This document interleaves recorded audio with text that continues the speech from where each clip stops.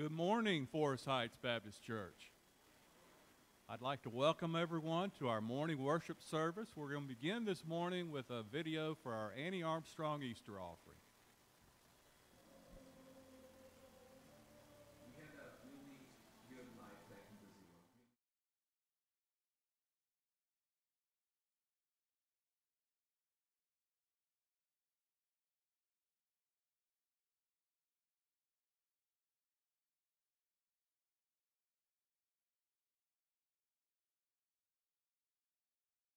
Uh, 500,000 Brazilians living in all New England. And then I realized that God was calling us. We took the flight and we landed here in Boston. 20 days after this, my wife delivered our daughter. I spoke zero English at that time. It wasn't easy, our beginning here. I had to be strong for my wife and for my daughter. So I didn't give myself this opportunity to give up. And I remember that my first job was working at Dunkin' Donuts. So I met a few Brazilians there and we started some small groups. And our focus was really specific to reach non-believers and to reach people who didn't know Jesus. So basically, my ministry is based on friendship. And the people who attend the church are your friends. We started like gathering with people and we found a place. And we started doing Sunday services. When people give, they are really helping some families to thrive and to survive, especially at the beginning of the journey. For me and for my family, it's been vital. What I'm learning is if God called you, He will provide.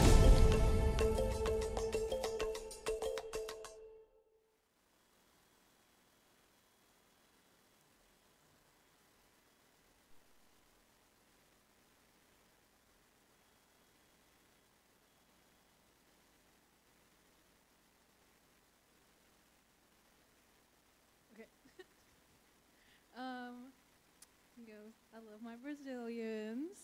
Shout out. So I was pumped about this video. But I don't know if you guys have ever really thought about what it's like to move to a different country and live there and really realize what a culture shock it is. But it's not only for the first generation, but also for the second and the third generations, that identity crisis that you have. You know, am I American or am I Brazilian? And what does that mean? Like, how do you tell your Brazilian grandma that you don't like her poutine, which is kind of like flan, and TBH, it's gross. Sorry, vovô, I'd like Oreos better. You know, or like, how many times can you tell your American friends that no, you do not speak Spanish because Brazilians speak Portuguese? Like, so as he's, sort of explaining this is a genuine thing that immigrants and their families for generations really experience, this identity crisis, and they deal with this. And so one of the things that he and his family and this church plan are really trying to get across is it's not about finding your identity in being Brazilian or being American, but finding your identity in Christ. And that's one of the huge things that he is working on with as a ministry, and particularly reaching to millennials. For those of you who don't know, because this is a very common misconception, the youngest millennials out there are about 26. Benjamin, right there. We are not in high school. That's Gen Z. So don't get past that misconception. So he is out there reaching 26 to 40-year-olds, people with children. And he's reaching those people who are super done with shallow churches. They want rich conversation. They want meat to their churches. And so that's where he's starting. He started with those conversations at Dunkin' Donuts, and it has grown since there. And so I just ask you guys to pray for him, for the the people that he's working with, and just continue to give. We are at 1,500 already. Woo! Give it up. That doesn't include today, so plus whatever it was given today. DJ's back here giving a round of applause. He thinks he's funny. So continue to give. And I know next week's the envelope week, so get excited. Go ahead and whip that out of your box. There are envelopes in the back. They're in English and Spanish. It's the same either way. It does not hurt you. It's okay. Just write your name on it. $6,000 is our goal. We are on our way. Yeah, quarter way there. Math. Look at us, guys. Coming up, not this week, but next week, thank you, Ben, for your help, March 7th through the 14th, is prayer week. So in the back over there, you can pick up this handy-dandy flyer, and it will walk you through who to pray for every day. You'll recognize some of these people because we've already watched their videos, and some of them we'll get to later. But this is just so that collectively, we as a Southern Baptist peoples can be praying for them at the same time. So I encourage you to do that. Also, because Stephen said some of you guys didn't know this was back there, there is this handy-dandy little weekly calendar here that is also back in the back. And each week, you can meet a new group of missionaries and a little blurb about, something about that the North American missionaries and the SIN Network is doing. This week, we're learning about Planter Care, which is the group and the network that goes alongside church planters. So people that are out there helping take care of these church planters. So a super important group. This is in the back.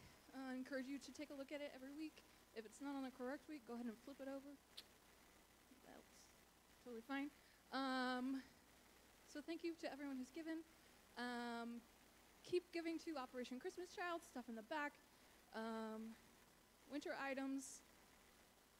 This week-ish, next week, we got WOW items. If you have questions, see Tanya. Dad.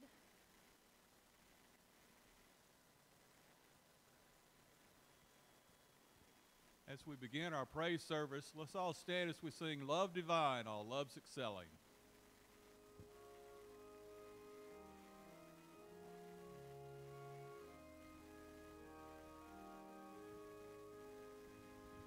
Love divine, all love's excelling, joy of heaven to earth come down. Fix in us your humble dwelling, all your faithful mercies crown. Jesus, thou art all compassion, your unbounded love impart. Visit us with thy salvation, enter every trembling heart. Breathe, oh breathe thy loving spirit into every troubled breast. Let us all in thee inherit, let us find that promised rest.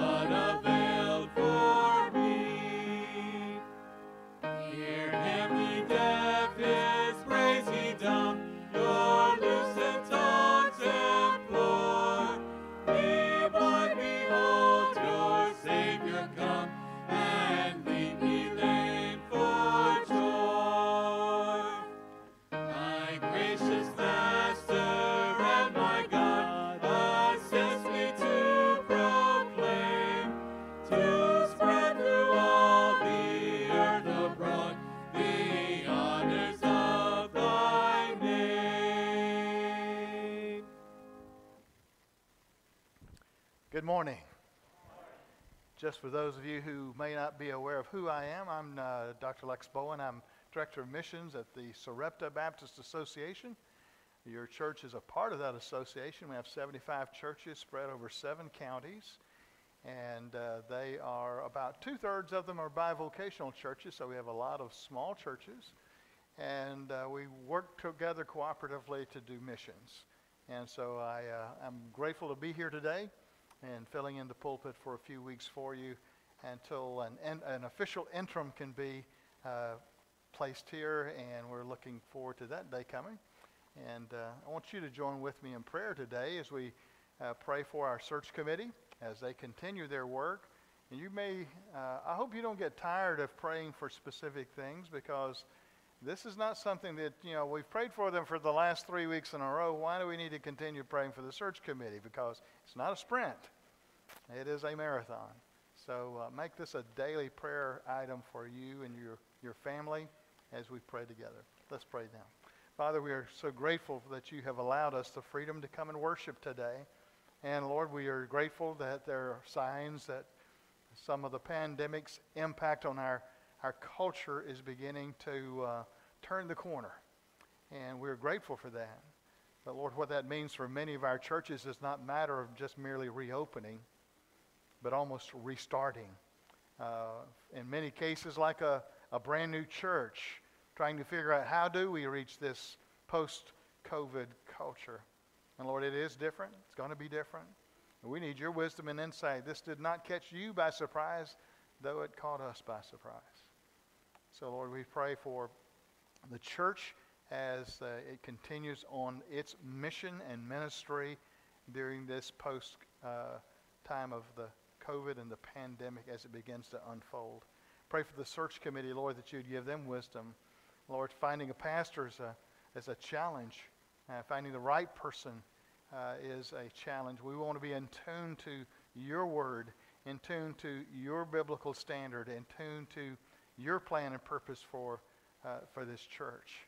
So, Lord, we pray for them to have wisdom and patience and wait upon your voice and your word. And Lord, we've come to worship together today, and we certainly don't want to come out of merely habit.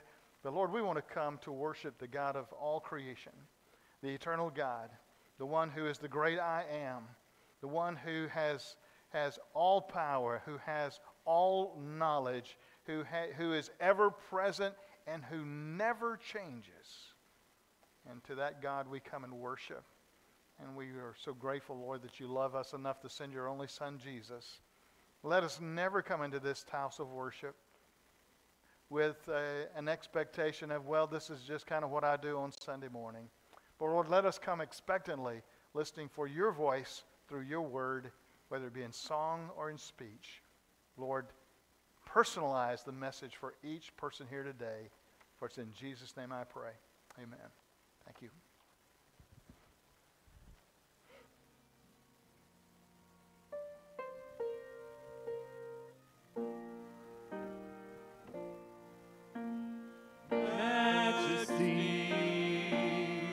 Worship His majesty.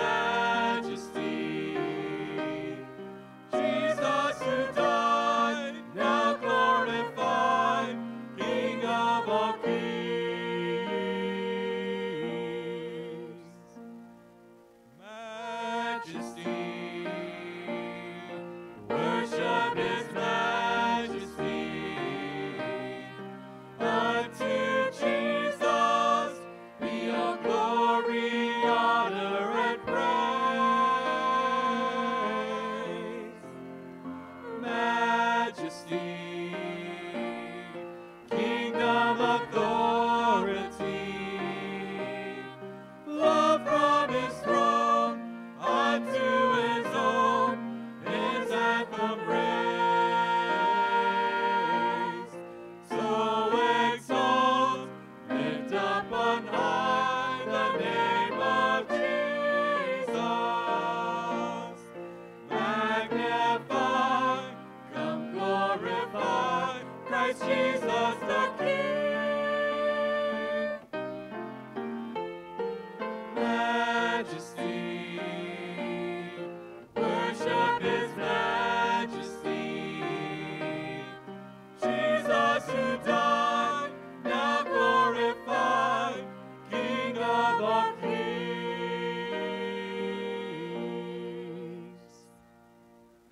As we conclude our praise service this morning, let's all stand as we sing, Jesus shall reign where'er the sun.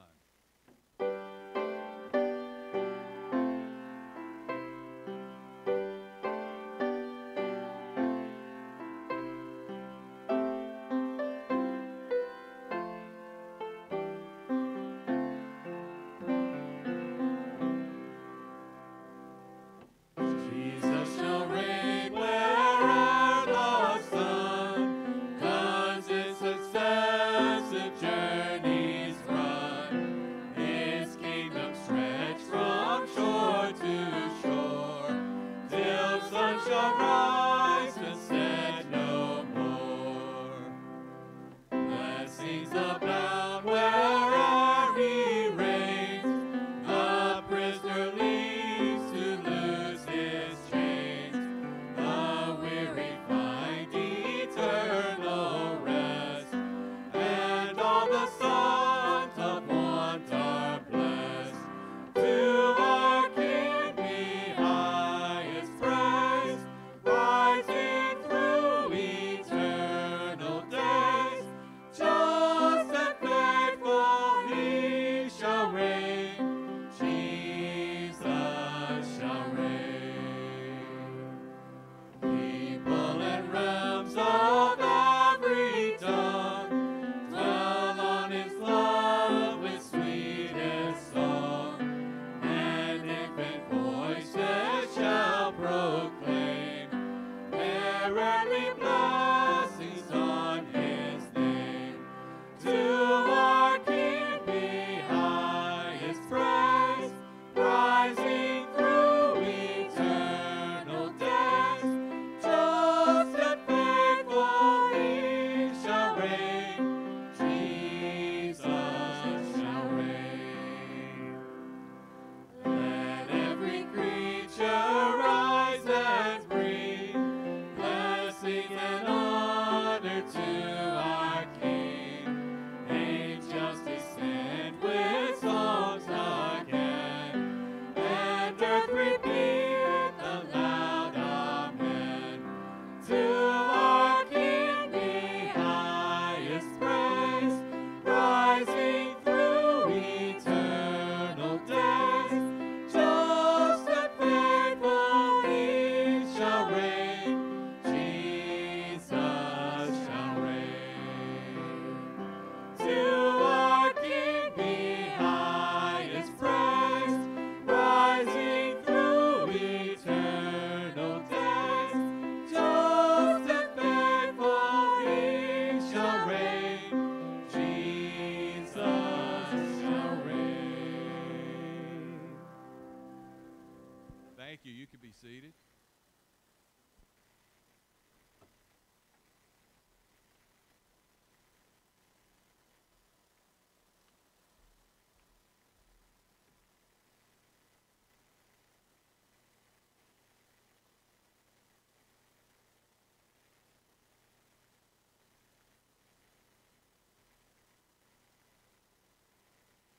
Had to make sure I had the right mic. I was telling Jackie earlier, this song is it's an older song, so some of y'all, it might be new to y'all because it is from the 80s. So but it's just been on my heart and my mind lately, and I thought, I've never actually done this song here, but I hope that it will bless y'all as much as it blesses me just listening to the words to it.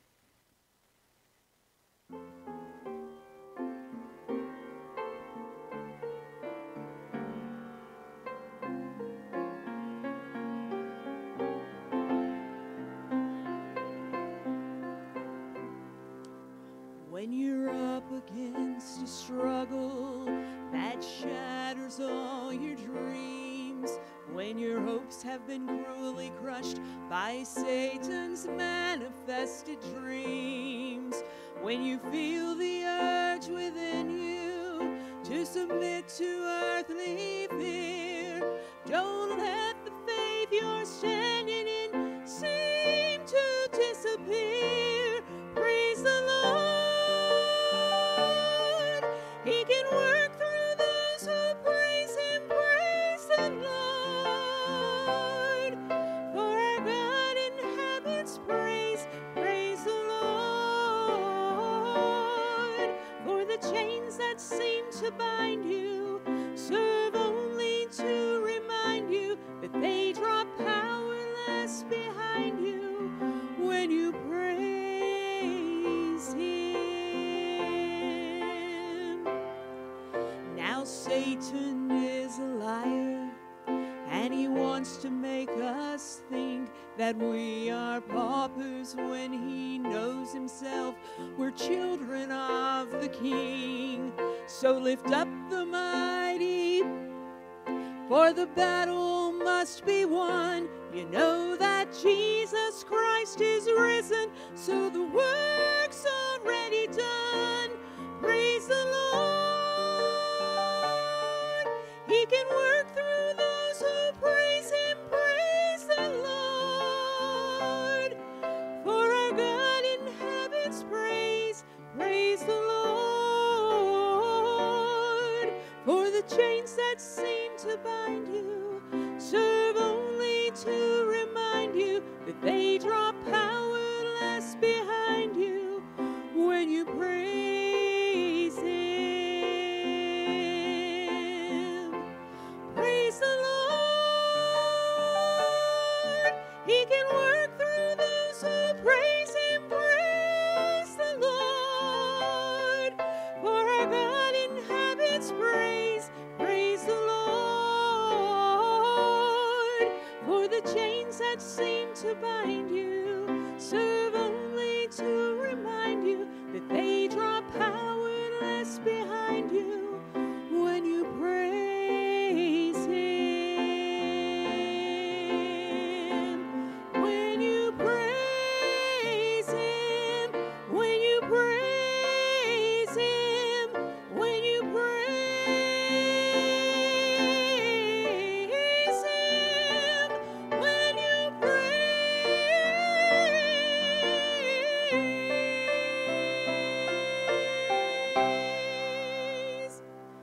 the Lord.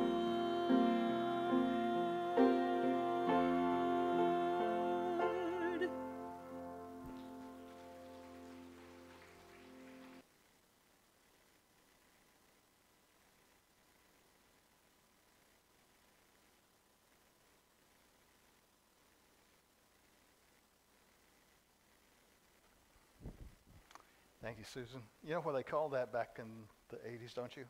Contemporary Christian music. Dallas Home and Praise, I think. Imperials, okay. I think, yeah. I thought it was Dallas Home and Praise, but I think it's hilarious, though, when you look at, after you've been at it as long as you have, and the songs that were perceived as new back then and what they are like today. But anyway, I had a powerful message back then, and it's the same powerful message today. Amen. Thank you for that, sharing with us. You know, the Bible can be a strange book at times. I don't know if you've ever noticed that. Have you ever noticed that? Bible can be a strange book. For instance, you take the Gospels. Matthew was written by Matthew, Mark was written by Mark, Luke was written by Luke, and John was written by John. Matter of fact, John also wrote 1 John, 2 John, and 3 John. And Peter wrote 1st, and 2 Peter. And Paul wrote 1 and 2 Timothy. That's strange. It seems very inconsistent. But as you look at the Bible today, that's where I want you to turn your attention to 2 Timothy, if you would, to 2nd chapter. 2 Timothy, 2nd chapter, as we focus on how to be useful in God's hands. Because one of the temptations we have, let's be quite honest, during a time of an interim, is to go, oh, well, okay, let's put it in neutral. Hopefully you don't put it in park. At least neutral, you got the potential of rolling down the hill some. But in park, you're not going anywhere. But to be useful by God. I have two kids. They're both adults now. My son, this is hard to even acknowledge. My son is going to be turning 40 this year. I am not old enough to have a son who is 40 years old. But then I realize, yeah, you are. My daughter is 3 years younger than he is. And I recall so very vividly when my son was a senior in high school. He graduated in 1999. He graduated last century. That when graduation down in Gwinnett County, when we were, you could only have about 7 or so guests for every graduation. So a lot of times the whole family didn't get to go. And we would have it at what was known as the Gwinnett Civic Center back then, or Arena, or whatever. They've had about 6 different names since then.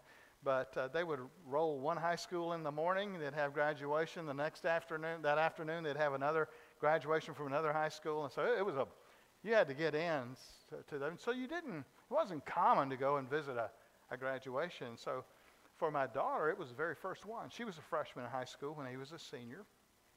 And so we get to this graduation, and I mean, the place is jam-packed, filled with people, and they start the entryway and with everybody marching down the aisles and everything with their cap and gowns. And my daughter looks over and she says, "Dad, what's those cords around people's necks?"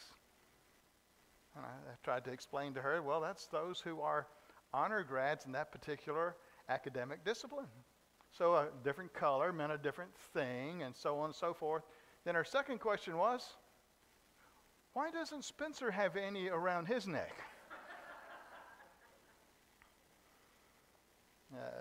Spencer's high priority was not academics in high school, that's for sure. But my daughter then said this. She says, when I graduate, I'm going to have as many of those around my neck as I possibly could. And guess what? She did. She was a very goal-oriented person. Well, my son goes off to college. This is with fear and trepidation that we sent him off to college anyway. But the whole academic side of that thing was a question. And it was puzzling. It was absolutely puzzling to me that I wrote the check for his tuition. I wrote the check for his books. I wrote the check for everything that was involved in it, and I can't have access to his grades. Isn't that crazy? That is crazy. But when the letter came at the end of the semester, I would ask Spencer all along the semester, how's it going? Fine. His definition of fine and my definition of fine may not be the same dictionary. And I have always had a practice of the more vague the answer is, the higher my level of suspicion is. How's it going, Spence? Going fine. Well, we get the first semester ends. We get that envelope in the mail. And I don't wait because it has his name on it to open it. I go ahead and feel quite privileged enough that I ought to be able to open that myself. And I open it up, and lo and behold, he had never made the honor roll in high school. He makes the dean's list. He doesn't make the dean's list once. He makes the dean's list every semester he's in college with a degree in biology. Go figure that. My daughter did real well and graduated with honors as a college student also. They get their DNA from their mom, not from their dad, that is for sure. But one of the things I started thinking about, especially as I read this passage of Scripture we're going to be looking at this morning, I said, there are two broad categories of students in high school and college, and that is those who are honor graduates and those who aren't. And those who are honor graduates, they're in the minority. than those who aren't. Matter of fact, it tickled me, one of the kids in our neighborhood happened to be attending the college graduation for my son, which happened to be a summer school graduation. And he was there because somebody else that he knew was there. And he comes up to us afterwards and he looks at me and says, "Mr. Bowen, what happened to Spencer?" I said, "Well, what do you mean?" He says, "Honor graduate with a degree in biology? Come on, man." Because he had played in the neighborhood with him. He knew about him. But you know, this passage of Scripture we're looking at today in 2 Timothy 2, verses 20 and following, it talks about two classifications of folks here, not in terms of academic graduates, but in terms of instruments used by God, some of honor and some of dishonor. So I want to focus this morning on how to be useful to God. What we're going to do is I'm not going to read the whole passage, but I'll read it as I've done before with sermons. As I come to a verse, I will read it, and we will look at it and examine several things about it. But I want to talk in terms of how to be useful to God and how to be useful to God, because God doesn't intend for you to stop being useful to Him during the time of the interim, okay? Once you get that clear. You do not have, interim is not a Greek word for sit down and do nothing. Interim is not a time to say, listen, let's take a break. No, matter of fact, if anything, you need to work even harder, more diligent, and be more aware that there are great, great dangers involved here. Let me point out several things in this passage that came to my mind as I read through this. To be useful to God, you've got to be valuable. Look at verse 20. It says, "Now in a large house there are not only gold and silver implements, or vessels in some translations, but also implements of wood and earthenware, some for honor while others are for dishonor." He lists 4 different kinds of vessels there, or implements, several times. One is gold, one is silver, one is wood, and one is earthenware. Obviously, gold is the most valuable. On the spot gold market today, gold goes for about $1,736.28 an ounce. That's valuable. Silver, on the other hand, goes for $26.77 an ounce. And I don't know if you've been to Lowe's or Home Depot lately. They don't sell wood by the ounce. They don't sell wood by the ounce. I calculated something up based on the spot market of gold. If you took a 2x4x8 and made it out of gold, it'd be worth $250,000. I don't think they sell those at Lowe's either. Earthenware is even lesser. You see, gold and silver has these properties about it. They have great value and they endure.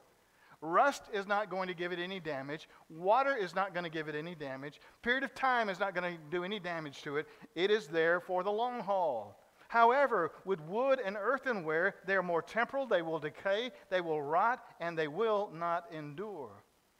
You see, what Paul is trying to say to young Timothy is there are different kinds of vessels. Not all vessels are of the same value, and not all of them have the same use in terms of this great house, this large house. He's talking about the church. He said some of these are for honor. What does that mean? If you're going to be a vessel of honor, an implement of honor in God's hand, what does that mean? Basically, it means this. An implement of honor is that implement that functions and does what it's supposed to do and pleases the one who created it. This word honor can refer to respect or high status or value, esteem, beloved, even has the idea of being precious. And then he says there are others for dishonor, and you might figure out exactly what that means based on the other definition.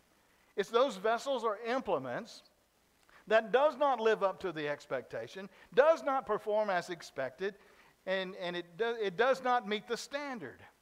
So you got two contrasts. Those that are created by God and are being used as God intended, those are the vessels of honor, and then those others that are not. I discovered this early on in my pastoral experience. I was in my very first full-time church in Duncan, Oklahoma. I was at Western Heights Baptist Church. I had been there. I came out of seminary, boy, I was wide-eyed. I'd been pastoring for about 3 years in a seminary pastorate. But I came out and I was thinking, man, this is great. No longer do I have to go to seminary classes. I can devote all my energies and efforts to pastoring a church. This is awesome. And I thought everybody in the church wanted to see lost people saved. I thought everybody in the church was going to be excited when our church began to grow. I thought that people were going to be excited when the attendance in Sunday school began to go up and the worship began to go up. And I thought that was going to be the case. And I had two great, great deacons in that church. One was named Ken Allen, one was named Don O'Moore. And they were just, I was 26 years old. They had to be my age now. They had to be in their mid-60s at least. And from a 26-year-old's eyes, somebody my age, when are they getting in the wheelchair? You're thinking that. But Dono and Ken I didn't realize it at the time. They were incredible. And for two different reasons, they had to move away. And here went two spiritual leaders in our church. And it was a small church. And when you lose any leaders of a spiritual magnitude in any church, it has an impact. But in this small church, I lost two of my key leaders, and they were gone. And it was grieving me, but I didn't realize how much until the day that the fellow who became deacon chairman by default, because Ken had been deacon and he was no longer there. Dono had been a deacon, but he was also gone. So this guy comes in my office and he says to me, Lex, there's been some complaints. I said, what kind of complaints? They said, well, you've been spending too much time preaching on missions and evangelism, and you're spending too much time discipling people.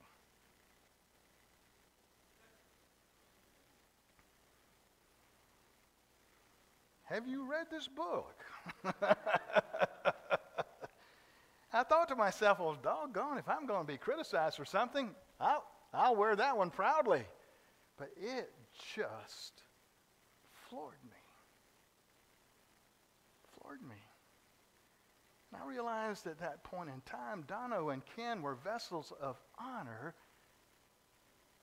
and this other guy was just a mouthpiece for those who were content with things as are, no concern for a lost community around them, no concern that the gospel was not being advanced or it was being advanced. They were just concerned about their own comfort. Their own comfort. You see, every church has different kinds of people. Some are real and some are not. Every church has different roles for people, and they're not all the same, and they're not all of the same value. Each person has a different gift, and they're not all alike. Most mature believers desire for God's glory to be done and for His will to be accomplished. Most immature believers want to glorify themselves and are more concerned by their own agenda than God's agenda. You've got to be of value to be used by God. The second thing in this passage I'd pick up on is found in verse 21, and that is, if you're going to be useful to God, you've got to be a clean vessel too. A clean vessel too.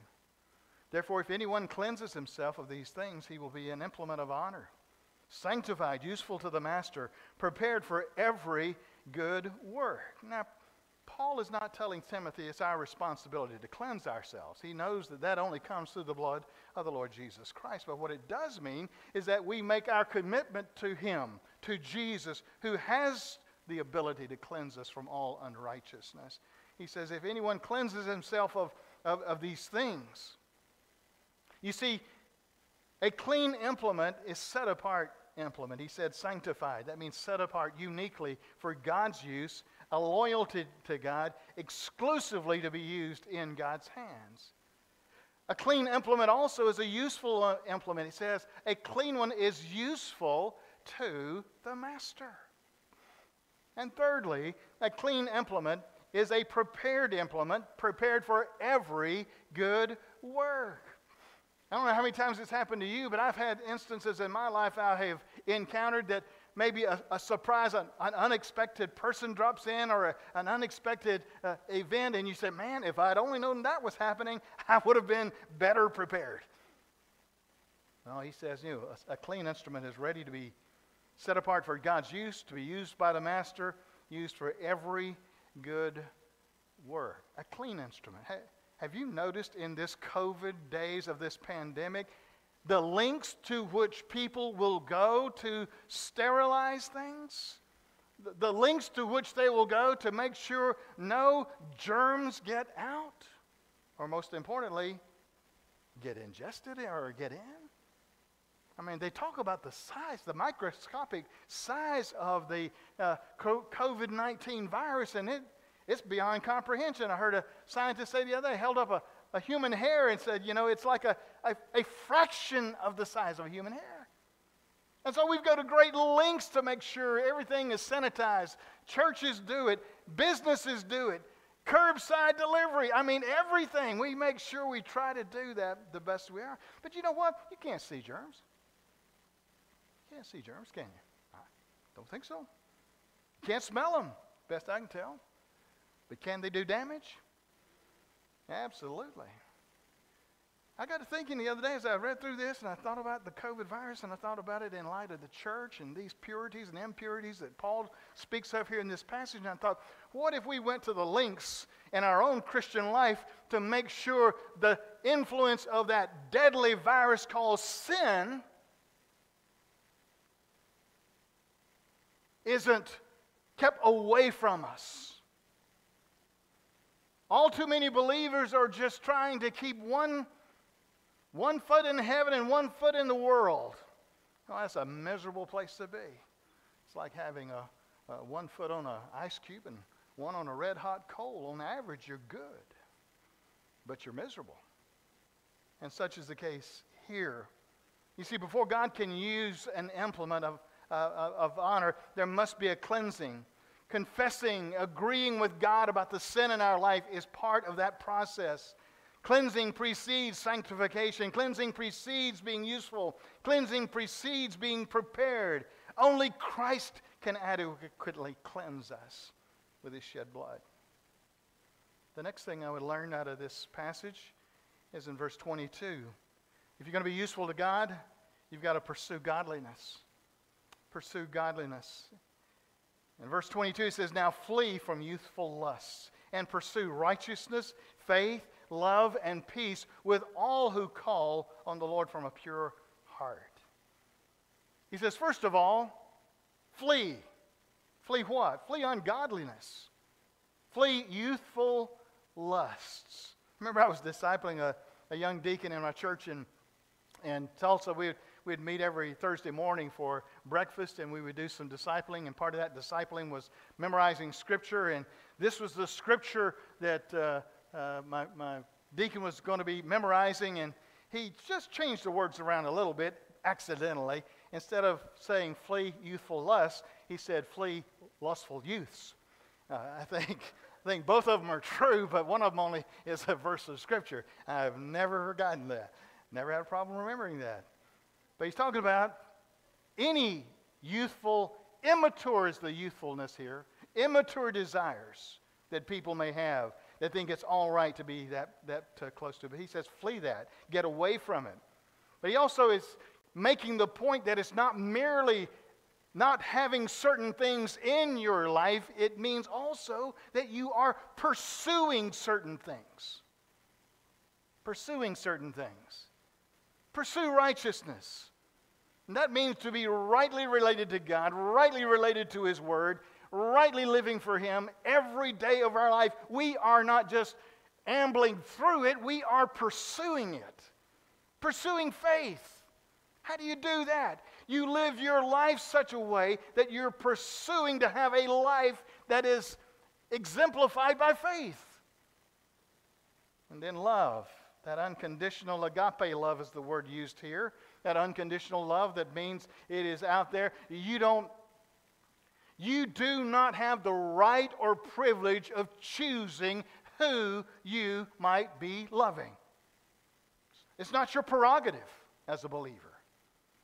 We're to pursue love, and that means with everybody, of every race, of every tongue, of every nation. We are to pursue them with love. Not stand back passively. This is an action idea of pursuing love. And then pursuing peace. A right relationship with God, in harmony with God and in harmony with others, so that there is a sense of tranquility. Paul wrote in 1 Timothy chapter 6, verse 11, "But flee from these things, you man of God, and pursue righteousness and godliness and faith and love and perseverance and gentleness." He had some additional things to add to that too. All of us have pursued things in life. Sometimes you're pursuing a degree. Sometimes you're pursuing a career. Sometimes you're pursuing a mate. You might be pursuing an Olympic gold medal if you're an Olympic athlete. You might be pursuing that next promotion if you're an employee. But why is it that when you're pursuing things, in your mind you think, man, the moment I get that, it is going to be euphoric. It is going to solve all of my problems. That new house, that new car, those new clothes, those new whatever, the latest tech stuff. One person has called it the arrival fallacy. Because these things that you have expectations about can never deliver. 26 years ago, just about this time of year, I was wrapping up my studies on my doctoral degree, and I thought, man, when I walk across that stage and they put that little hood on me and I'm going to have that degree, I will have all knowledge, all wisdom, and all discernment. And I was the parent of a junior high age student. He thought I was dumb as dirt. I put my pants on the same way. What about my daily business the same way? One thing I've discovered about gaining certain things, like academic degrees, is that what I've discovered is the pursuit of this and the getting of those degrees, just how little I know. How little I actually know. But God tells us in His Word that there's something we can pursue that will give you satisfaction. It's found in the Beatitudes in Matthew 5:6. It says, "Blessed are those who hunger and thirst." That's the idea of pursuing what? Righteousness. For they shall be satisfied. If you're going to be used by God, you've got to have the right kind of pursuits. You're also going to be a bondservant. You've got to be a bondservant in verses 23 and 24. "But refuse foolish and ignorant speculations, knowing that they produce quarrels. The Lord's bondservant must not be quarrelsome, but be kind to all, skillful in teaching, patient when wrong." A bondservant is not somebody that is forced into servitude. In the New Testament sense of things, it's someone who has willingly attached themselves to somebody else to serve them. That's what we've done with God. Paul called himself a bondservant of Christ. That means we're willingly His servant. A bondservant, he says, and this must not be quarrelsome. A bondservant must be, if you're going to be used by God, you've got to be a bondservant who is gentle, one who is able to teach, or you're going to be teaching those who are not vessels of honor. A bondservant must be patient. Be patient. A mature believer is not a quarrelsome person. A mature believer is kind. A mature believer is able to teach those who are less developed spiritually. A mature believer is a believer who is understanding of the less developed. In verses 25 and 26, it tells us somebody useful to God has to make an impact. What kind of an impact? With gentleness, correcting those who are in opposition, if perhaps God may grant them repentance leading to the knowledge of the truth, that they may come to their senses and escape from the snare of the devil, having been held captive by him to do his will. What kind of impact is a useful instrument in God's hand going to make? First of all, it's going to be an impact that leads to repentance. Did you hear the words? I don't know about you, but I watch these programs today, whether it's sometimes it's a sports program where you got differing opinions, and or maybe there's a political thing that's going on, or some kind of social issue, and boy, you get two people in the room, and even with Zoom calls, they don't discuss anything. They yell at each other. Have you ever noticed that? Here he says this, but with gentleness, correcting those who are in opposition. Why? If perhaps God might grant to them repentance leading to the knowledge of the truth. That God may grant them that you're leading such a life and approaching this opposition in such a fashion that it's causing them to rethink their position. Maybe this is going to lead to repentance. The second impact here is to bring them to their senses. You do understand we are in spiritual warfare, and that spiritual warfare is such, it attacks us in the mind, and Satan can blind our eyes. He can make us dull of hearing. He can make us think that we are paupers, as you sang, but we're children of the King. And quite frankly, we can get deluded to the point where we start believing what the world is saying about us, and we can start questioning, well, maybe we need to be marginalized as kind of some fringe group in society. My friend, I submit to you, if the church is not going to be the church, there's no hope for our society. No hope for our community. The impact number 3 here is it enables them to escape from the evil one. Escape the trap of the devil who has taken them captive. Do you see the imagery? He's taken you captive to accomplish his will. His will. There was a movie that came out in 2005. I didn't know what it was about when I went in to see it. That time my wife and I were living in Bowling Green, Kentucky. And we had a day, and we went, and we said, well, I heard my wife had read something. This is a pretty good movie. It's called The Great Raid. Based on a true story. Based on a true story. I didn't know anything about it. It was in 1945, the waning time of World War II. General Douglas MacArthur was going back into the Philippines, and he selects Lieutenant Colonel Henry Musey to command a bold mission in the Philippines to rescue a group of POWs. It's a fabulous story. Boy, you see that, and it makes you proud to be from the country that we hail as America. There were 500 American prisoners of war being held captive, 500 of them. And the track record for the Japanese as they were facing defeat was, as they retreated, they would withdraw, and rather than take the prisoners with them, they'd kill them. So they knew their days were limited and days were numbered.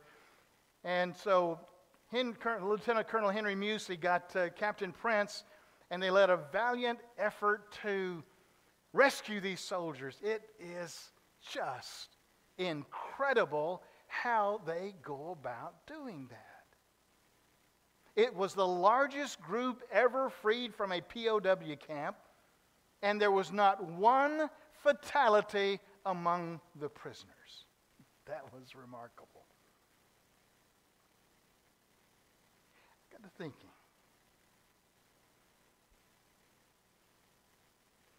With the commitment it took to rescue those POWs, those who were enslaved, those who were captured, held against their will.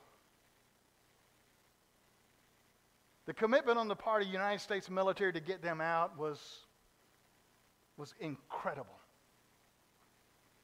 They risked life and limb. They risked their own troops. Ultimately, at least one, if not two, of the soldiers died. But they made this concerted effort to rescue them. That was their mission. And I thought to myself, oh, that the church could capture that same sense of urgency, that if we do not reach our lost community with the gospel of Christ, they will perish. We've kind of rocked ourselves to sleep at times thinking, oh, well, they kind of know where we are. Well, guess what? What if the U.S. military had taken that stance and said to the POWs, hey, guys, we're about 30 miles over here. Come on over. No, our military was willing to enter enemy territory and go rescue them from the captive enemy. And we too, as churches, as believers in the Lord Jesus Christ, must have that same kind of commitment. We're willing to go into enemy territory with the message of the gospel that will set them free, not from an earthly enemy, but from a spiritual enemy that is just multiplied thousands of times more deadly. Paul is telling Timothy, when confrontation is necessary, do it with grace that they might escape the bondage of the evil one. When correction is necessary, do it with grace so they might escape the bondage of the evil one. The objective in this battle is not to win, but to win them back, if possible. The ultimate goal when facing opposition is to help them escape from the spiritual captivity of the evil one. Only implements of honor, vessels of honor, can accomplish that. So my closing question to you is simply this. What kind of vessel are you? One of honor, being used as God intended for you to be used, or a vessel of dishonor? That somehow or another you have put things on hold and you've said, we'll just let other people do it, and I don't have a part in this. So if you're a part of the body of Christ, you do. You do. Well, what are the first steps? I think the first steps is to cleanse yourself of sin by trusting in Jesus Christ. Cleanse yourself of self by submitting to the leadership of the Holy Spirit in your life. Cleanse yourself of Satan and avoiding the enemy's influences in this world. God has made all of this possible through Jesus Christ and Him alone. His blood cleanses us from all ungodliness. If you know Him, your walk with Him will be greatly hindered the more you allow sin to creep in and have its effects on you. If you don't know Him and have never committed your life to Him, now is the time for you to become an implement, a vessel of honor by saying, Lord, here I am. Use me. Father, we pray this morning in the name of our Lord Jesus Christ for you to touch hearts and lives of people here so that those who have heard this message cannot walk away without responding. Lord, you put a message so clear through your servant, the Apostle Paul. And you've made it abundantly clear to us, Lord, we are your workmanship.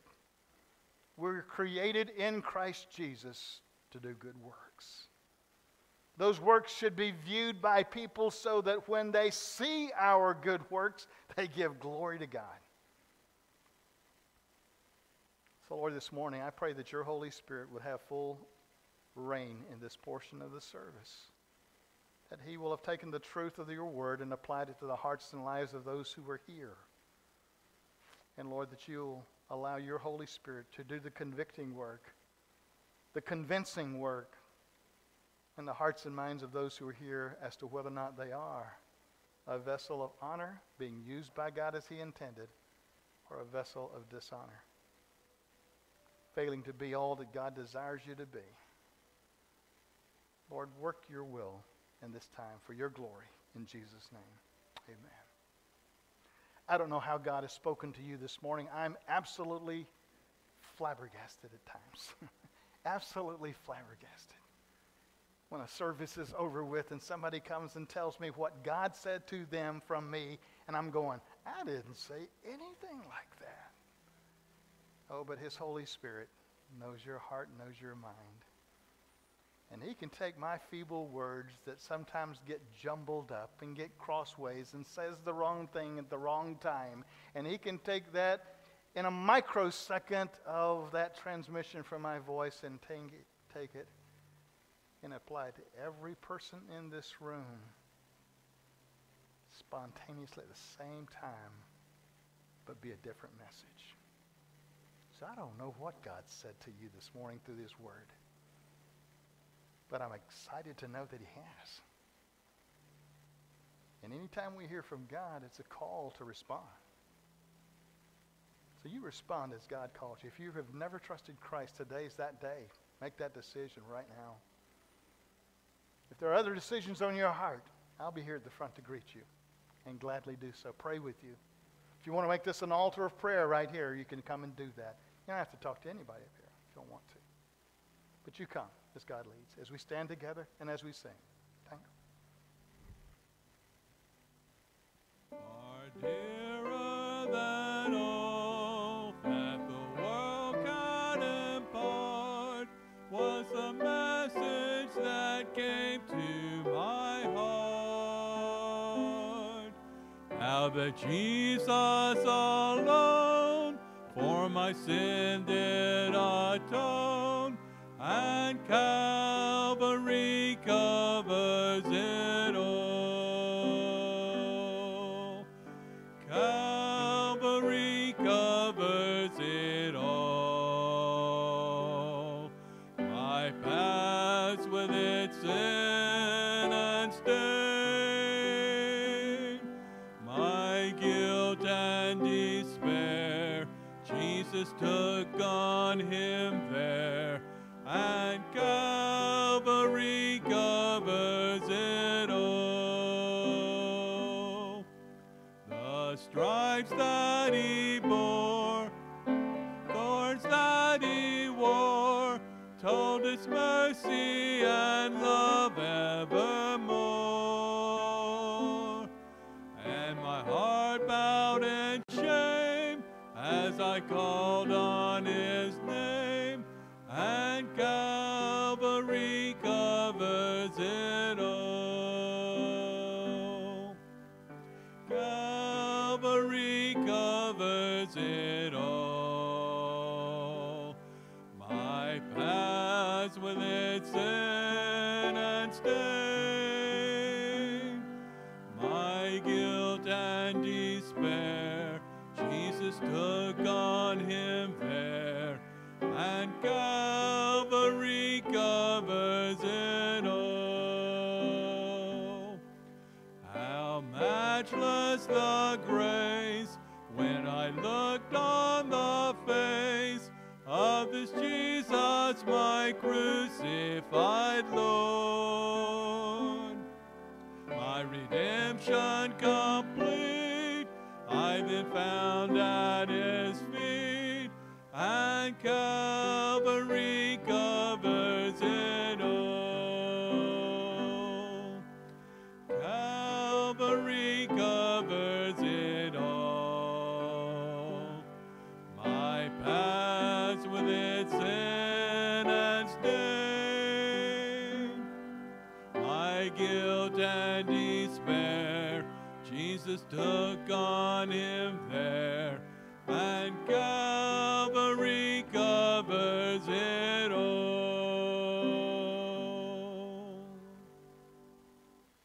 Thank you for that message, Lex. Before we sing our closing chorus, I have just a couple of quick announcements. First of all, a week from Wednesday, which is March the 10th, at 6 o'clock, not at 6:30 like the bulletin says, is our Wednesday night supper. If you come at 6:30, you might be in for a big surprise.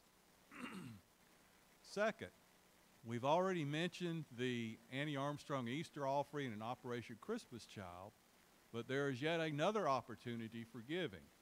As all of you know, the church gave Mike and Debbie a very nice present of a trip to the Holy Land,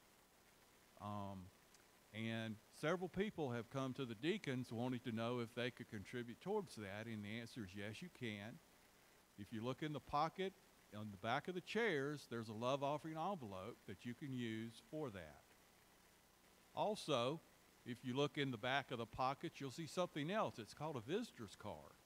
If you are visiting with us, you're our special and honored guest, and we ask that you take one of those cards and fill it out and drop it in the offering plate, which is on the side of the sound booth as you leave. Now, is there any other announcements that I may have missed that needs to be mentioned?